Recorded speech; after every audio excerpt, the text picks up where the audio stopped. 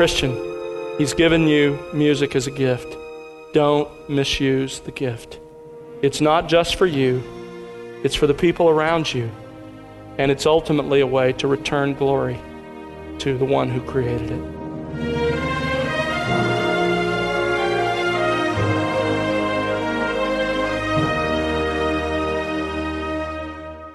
Welcome to The Word Unleashed with Tom Pennington. Tom is pastor-teacher at Countryside Bible Church in Southlake, Texas. Hi, I'm Bill Wright, and Tom is continuing his current series titled The Holy Spirit's Influence. How do you know if you have a genuine love for God-centered music? Music that expresses the words of the Scripture back to God in praise. Well, as we discovered last time, music that glorifies God is a major priority for the Spirit-filled Christian. It's intended to encourage believers to lift their hearts to God in praise, thanksgiving, and petition. And as you'll learn today, there are 5 profound insights into the role of godly music in your life if you're a follower of Jesus Christ. And Tom, are there criteria believers can use to determine the type of music they should allow to influence their life? You know, that's really what we're going to talk about today. We're going to investigate that very question. I think if I could summarize it, it would be like this. And that is ultimately, like everything else in our lives as believers, our approach to music and even the type of music that we use and that we use as the worship of God ultimately is informed by the Scripture. And I would encourage you to think about that. Whatever it is you're doing in life, ultimately our guidepost, that which directs us, has to be the Scripture and the Scripture alone. That's why we're looking so closely at this issue of music. Music is a powerful, powerful gift of God, and we need to make sure we use it appropriately and in keeping with His revealed Word. Thanks, Tom. And friend, let's open our Bibles now and join Tom Pennington with today's message on The Word Unleashed. The story is about an old farmer who lived out in the country, but who one particular weekend had to be in the big city on business. So he decided that while he was there, he would attend the big city church. And he did attend, and when he got home, his wife asked him, she said, so, what was it like? He said, well, it was good overall. He said, but there was one thing they did that was different. They sang praise choruses instead of hymns. His wife said, praise choruses? What exactly are praise choruses? He said, well, they're sort of like hymns, only they're different. She said, well, what's the difference? He said, well, it's kind of like this. He said, let's say that our cows got loose and were in the corn. And I wanted to describe to you in a praise chorus what had happened. It would go something like this. Martha, Martha, Martha. Oh, Martha, Martha, Martha. The cows, the big cows, the brown cows, the black cows, the white cows, the black and white cows. The cows, cows, cows are in the corn. Are in the corn, are in the corn, are in the corn, the corn, corn, corn. And he said, and then if I were to repeat that 2 or 3 times, well, that would be a praise chorus. But if on the other hand, I wanted to tell you that same story and more like a hymn, this is what I would say to you. O Martha, dear Martha, hear thou my cry. Inclinest thine ear to the words of my mouth. Turn thou thy whole wondrous ear by and by to the righteous, inimitable, glorious truth. For the way of the animals, who can explain? There in their heads is no shadow of sense. Hearkenest they in God's Son or His reign, unless from the mild tempting corn they are fenced. Yea, those cows in glad bovine rebellious delight have broke free their shackles, their warm pens eschewed, then goaded by minions of darkness and night, they all my mild chilly wax sweet corn have chewed. So look to that bright shining day by and by, where all foul corruptions of earth are reborn, where no vicious animal makes my soul cry, and I no longer see those foul cows in the corn. The farmer said, that's a hymn. And then if I were to only sing verses 1, 3, and 4 and change keys before the last verse, that's a hymn. Well, that's a pretty serious oversimplification of the different styles of music. But the farmer had learned this, that although there may be distinct styles of worship music, each with its own eccentricities, whether the country or the big city church, whether hymns or praise choruses, wherever they are, God's people will sing to their God. It's part of who we are. It's part of our spiritual DNA. It's an expression of the presence of the Spirit of God in our lives. That's really what Paul wanted the Ephesian church to understand. It's this very issue of music and the different styles of music that he addresses in Ephesians chapter 5 and verse 19. Now, just to remind you again of the context, the theme of this long section that begins in chapter 5, verse 15 and runs through chapter 6, verse 9, is that if we're going to walk worthy of our calling, something he's commanded us to do, then we must walk in biblical wisdom. Verse 15, be careful how you walk, not as unwise men, but as wise. Verses 15 to 18 explain how. There are several components of a life of biblical wisdom, and the last one of those components, the one to which Paul was really driving and building, is in verse 18. Be filled with the Spirit. If you want to walk a life of biblical wisdom, then you must be filled with Christ's Spirit. We learned that being filled by the Spirit means that the Spirit fills us with the Word of God so that it permeates, directs, and controls our thoughts and our attitudes and our actions. Now, in verse 19, there's a turn in Paul's thinking. He leaves the command to pursue biblical wisdom and how to do that, being dominated under the influence of the Spirit by the Word, and he begins to show us the consequences, or results, of walking in biblical wisdom under the influence of the Spirit. Just to remind you, chapter 5, verses 15 to 18, we have the command to walk in biblical wisdom. Chapter 5, verse 19, all the way down through chapter 6, verse 9, we have the consequences of walking in biblical wisdom. Being filled by the Spirit with the Word of God produces consequences. It produces real change in our lives. Just as there are effects of being under the influence of alcohol, there are effects of being under the influence of the Spirit, and those effects are equally clear. Now, Paul tells us what the primary effects of being under the Spirit's influence are in verses 19 to 21. There are three primary consequences of being under the influence of the Spirit. These are true in every life, whether you're a wife, a husband, a parent, or a child, a slave, or a master. These things will be there if you're under the influence of the Spirit. Let me read it for you. Let's get a running start beginning at verse 18. And do not get drunk with wine, for that is dissipation, but be filled by the Spirit, speaking to one another in psalms and hymns and spiritual songs, singing and making melody with your heart to the Lord, always giving thanks for all things in the name of our Lord Jesus Christ to God even the Father, and being subject to one another in the fear of Christ. That is one sentence in the Greek text. The main verb of the sentence is in verse 18, be filled. Be filled by the Spirit. Verses 19 to 21, there are 5 participles that modify that main verb to be filled. Note them in verse 19, speaking, singing, making melody. In verse 20, giving thanks. And in verse 21, you'll notice the marginal note. It's translated in our New American as and be subject. Literally, it's being subject. There's the 5th participle. Now, those 5 participles are explaining the primary results or consequences when a person is filled by the Spirit with the Word. They're always present when a person is allowing the Holy Spirit to fill them with the Word.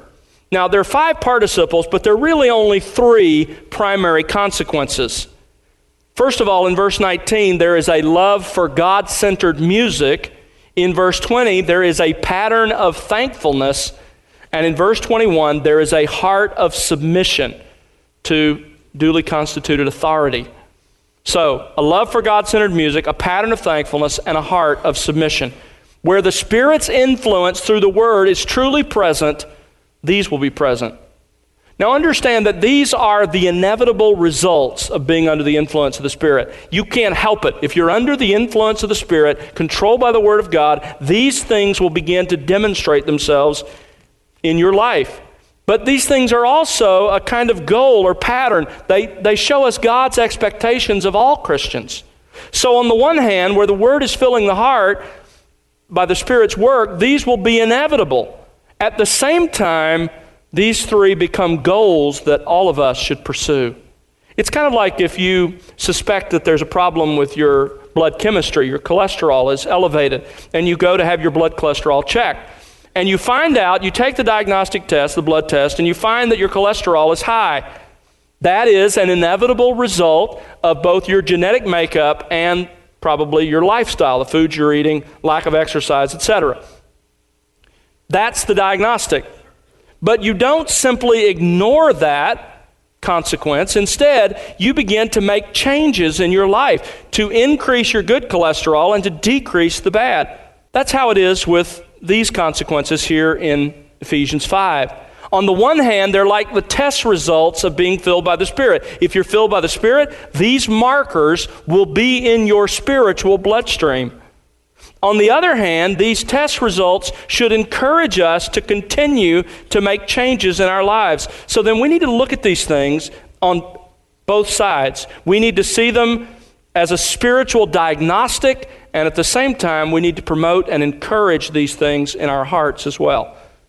Now, the first primary result or consequence of being filled by the Spirit with the Word is a love for God-centered music.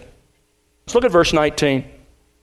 Speaking to one another in psalms and hymns and spiritual songs, singing and making melody with your heart to the Lord. We have received an amazing gift, the gift of music. In fact, we are hardwired for music. Isabelle Peretz of the University of Montreal was quoted in Newsweek as saying this: "The human brain seems to be specialized for music." Why is that? Well, the obvious explanation for this reality is because we are made in the image of God. The reason you hum, the reason you sing is a reflection of the person of God. God, at this moment and throughout eternity, is constantly surrounded by music. God himself sings. And so it is an expression of who he is. Christians, under the influence of the Word and the Spirit, love music, especially music that focuses on God. They love to sing his praises. When the Spirit fills us with the Word, our souls just break out into song that celebrate our great God. You know, it's interesting. At every point in church history when true revival has come, it has come through a recovery of the powerful preaching of the Word of God. And fresh on the heels of that recovery of the Word of God, in its wake, a fresh breeze of new God-honoring music has always swept across the church. Why is that? Because where there is an authentic work of the Spirit of God, there will always be music. Because it's who God is. Now, in Ephesians chapter 5, verse 19, you have in essence a kind of textbook on the role of music in the life of a Spirit-filled believer as well as a Spirit-filled church. It's really an amazing verse. The Spirit has packed into this brief verse 5 insights into the role of music in the life of a Christian. 5 profound insights. Look at verse 19 again. Speaking to one another in psalms and hymns and spiritual songs, singing and making melody with your heart to the Lord. The first insight that we see in these words is the purpose of music in the Christian's life.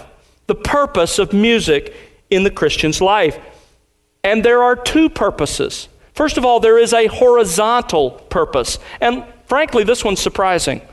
But notice how verse 19 begins.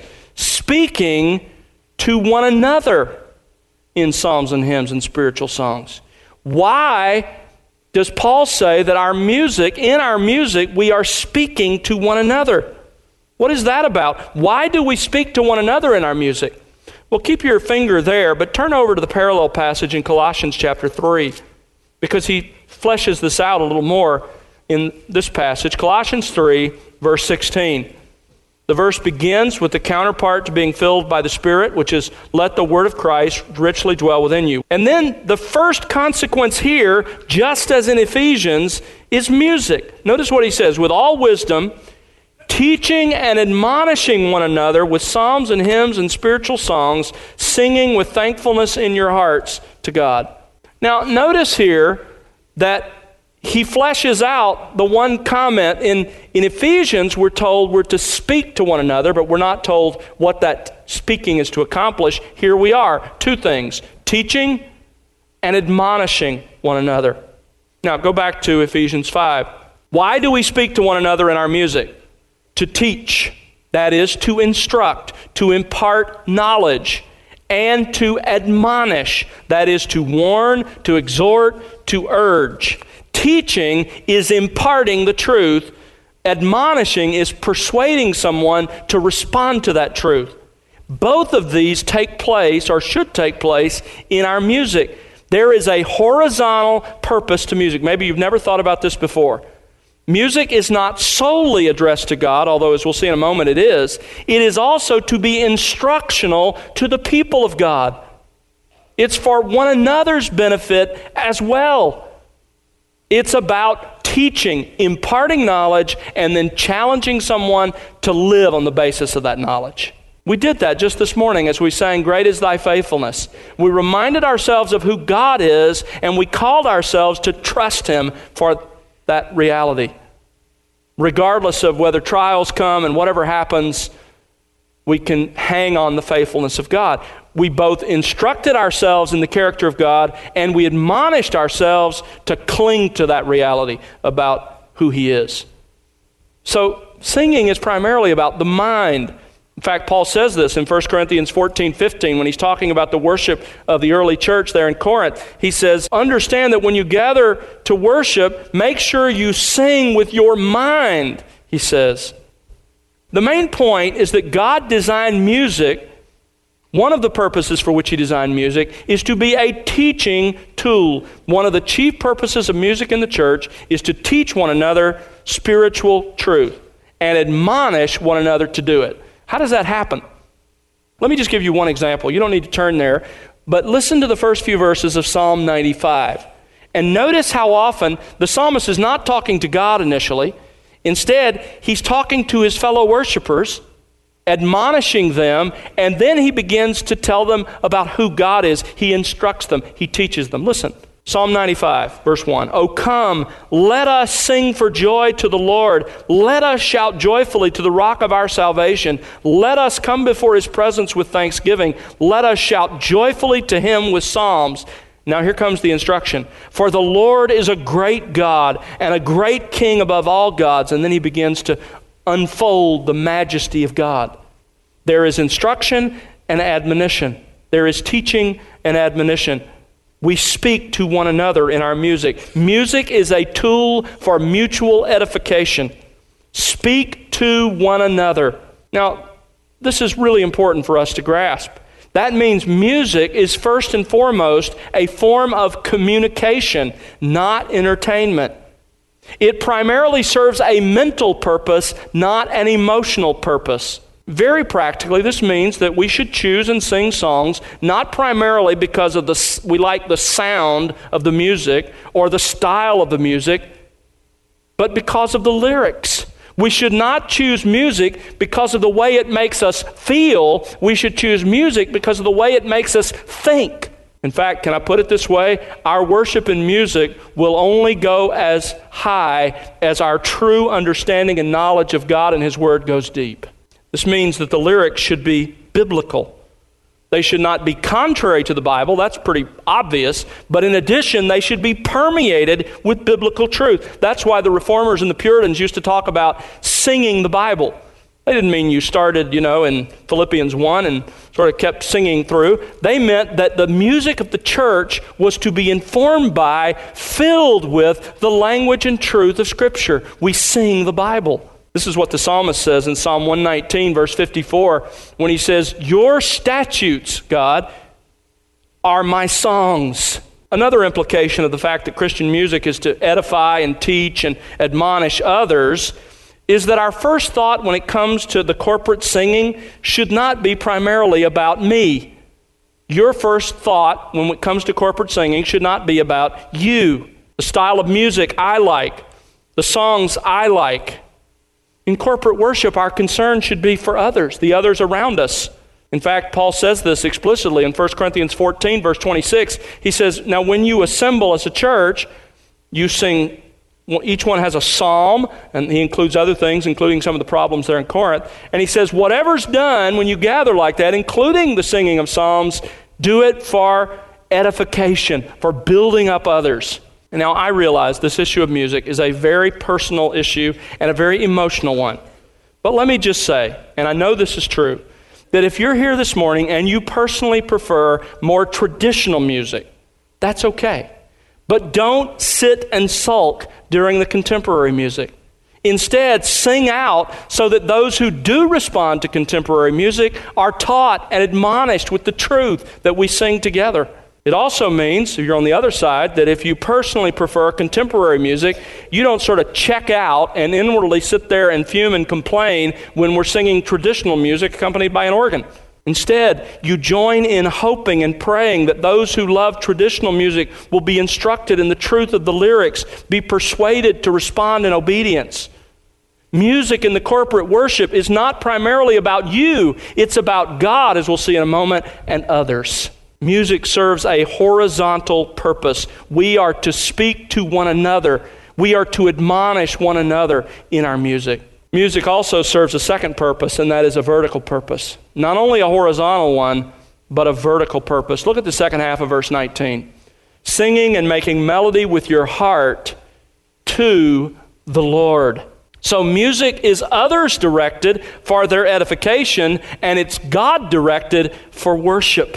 Music is intended to be for God as well as for each other. That means that when we sing, music expresses our hearts to God. It expresses our praise to God, doesn't it? Psalm 66:4 says, all the earth will worship you and will sing praises to you. They will sing praises to your name. Music expresses our praise to God. It also expresses our thanksgiving to God.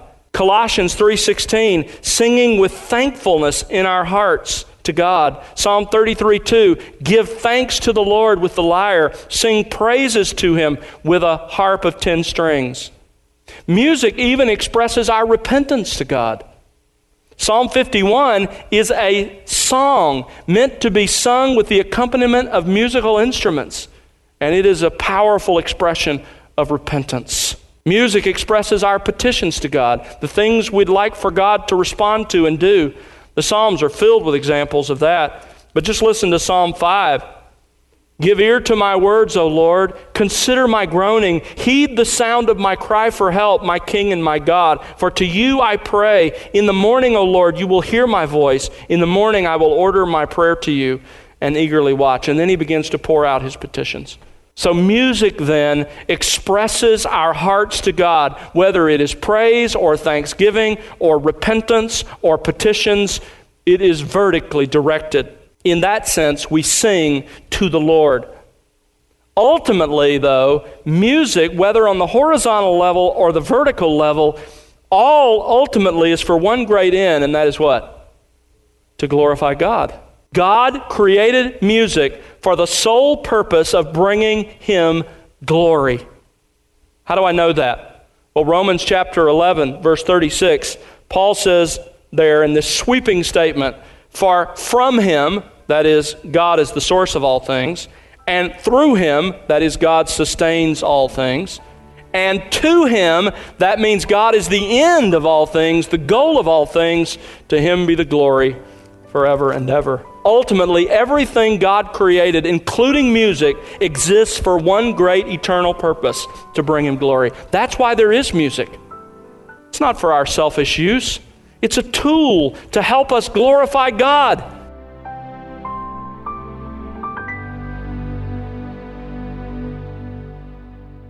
That's Tom Pennington here on The Word Unleashed with part 3 of his current series, The Holy Spirit's Influence. Tom will bring you part 4 on our next broadcast as he once again takes us to God's Word, and we do hope you'll join us then. Well, it's our prayer that you'll be enriched by the expository teaching of God's Word here on The Word Unleashed. We'd love to hear your story and how God is enriching you in your walk with Christ through this ministry. Write to us, won't you? Our address is listeners@thewordunleashed.org. Again, that's listeners@thewordunleashed.org. Or you can call us at 1-877-577-WORD. And be sure to connect with us on social at The Word Unleashed. You know, The Word Unleashed is made possible because of the prayers and financial gifts of individuals like you. Please consider partnering with us. You can find out how to do that by visiting thewordunleashed.org. That's thewordunleashed.org. And now for Tom Pennington and the entire team, I'm Bill Wright. Thanks for listening to The Word Unleashed, exalting God's glory, explaining God's truth.